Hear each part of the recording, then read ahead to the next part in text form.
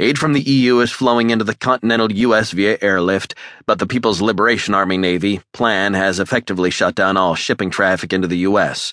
Multiple naval battles have occurred between UK and PLAN vessels in the North Atlantic, and the UK has suffered heavy losses. Japanese, Korean, French, and German naval units are currently assisting the Navy in engaging 3 PLAN carrier battle groups in the South Pacific. The Navy has intelligence that the PRC is planning to seize the Hawaiian Islands for use as a staging base to move into Alaska and take the oil fields. "Where's Russia in all this?" I asked. "Sir, Russia has so far remained neutral. They have condemned the PRC's actions and their military is on high alert, but they are in a defensive posture only at this time. We had initially thought Russia was also involved.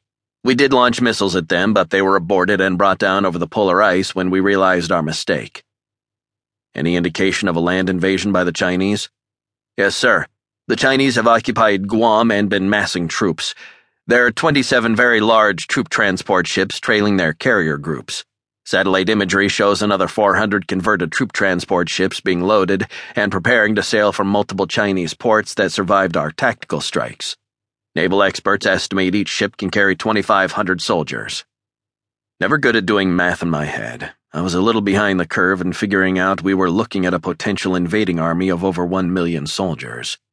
"The President has authorized the use of nuclear weapons by battlefield commanders to stop the plan from taking Hawaii or reaching the West Coast. The latest reports are that we have exchanged nuclear strikes at sea, but I do not have a battle damage assessment yet." He paused, apparently waiting for questions, but none were forthcoming. I was too stunned. Rachel reached out and took my hand, gripping it tightly as we were told about the death that had been visited on our country. "To the immediate threat," he continued, clicking his remote and changing the image on the display to another map of the U.S., this time with large amorphous blobs of yellow covering massive swaths of the country.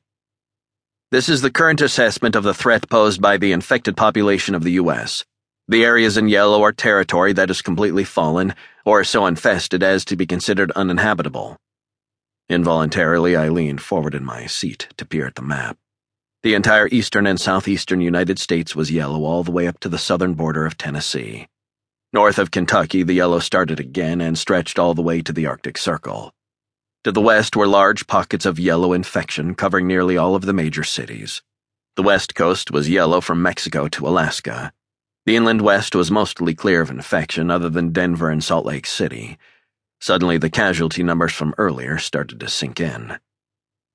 "Here's what we have learned about the infection. Our resources are limited as both U.S. AMRID and the CDC were lost in the initial attacks, but we have been able to isolate the agent and are working with the French and the Swiss in an effort to find a cure or a vaccine.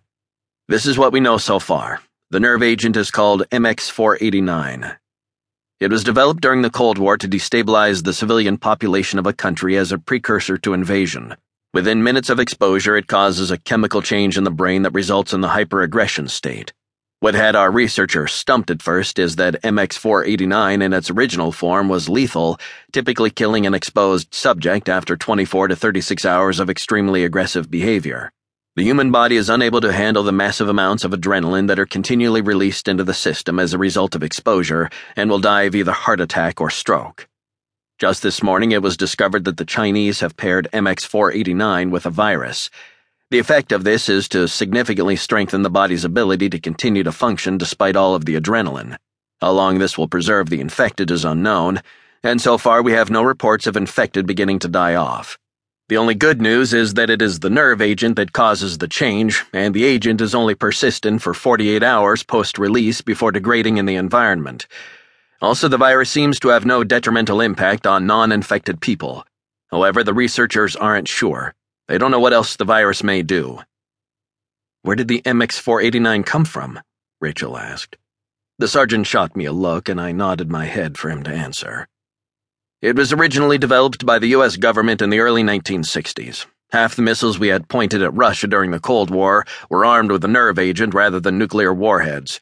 During the Cuban Missile Crisis, there were 4 B-52s in the air at all times with tanks full of it, ready to spray the entire island of Cuba." He shuffled through some more note cards, found the one he was looking for, and continued. "The researchers have started calling the Chinese version the V Plague.